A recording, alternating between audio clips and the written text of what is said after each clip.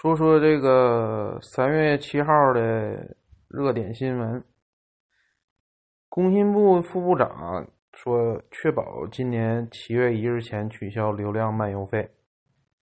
这个我看现在已经开始实施了。中国移动这个流量漫游费好像说是马上就要取消了。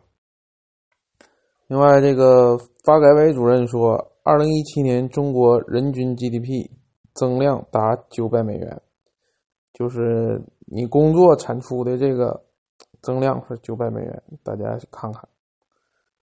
然后媒体这边报道说，由于拖欠多笔航油款，海航遭供应商断油，就是你坐海航飞机飞可能就掉下来了，你小心点。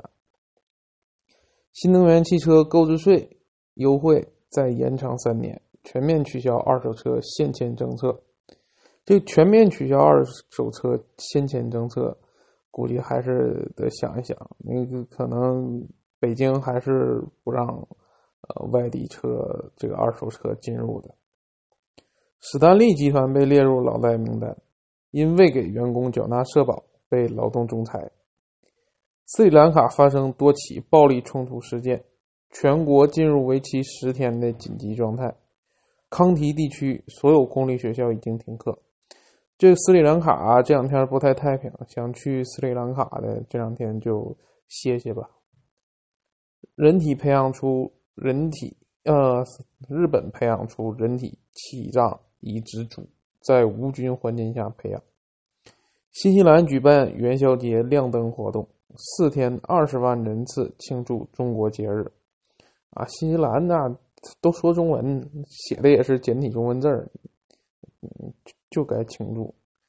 巨头联姻，阿里音乐和网易云音乐宣布达成版权互授合作，估计高晓松在中间起到了不少作用。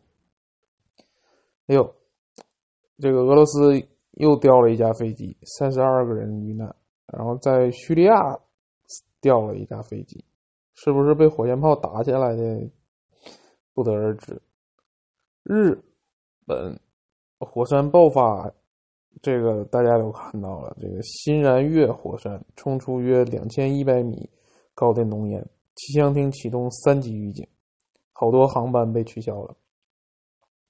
再说这个神户制钢的社长辞职，数据造假丑闻令500家客户受到影响。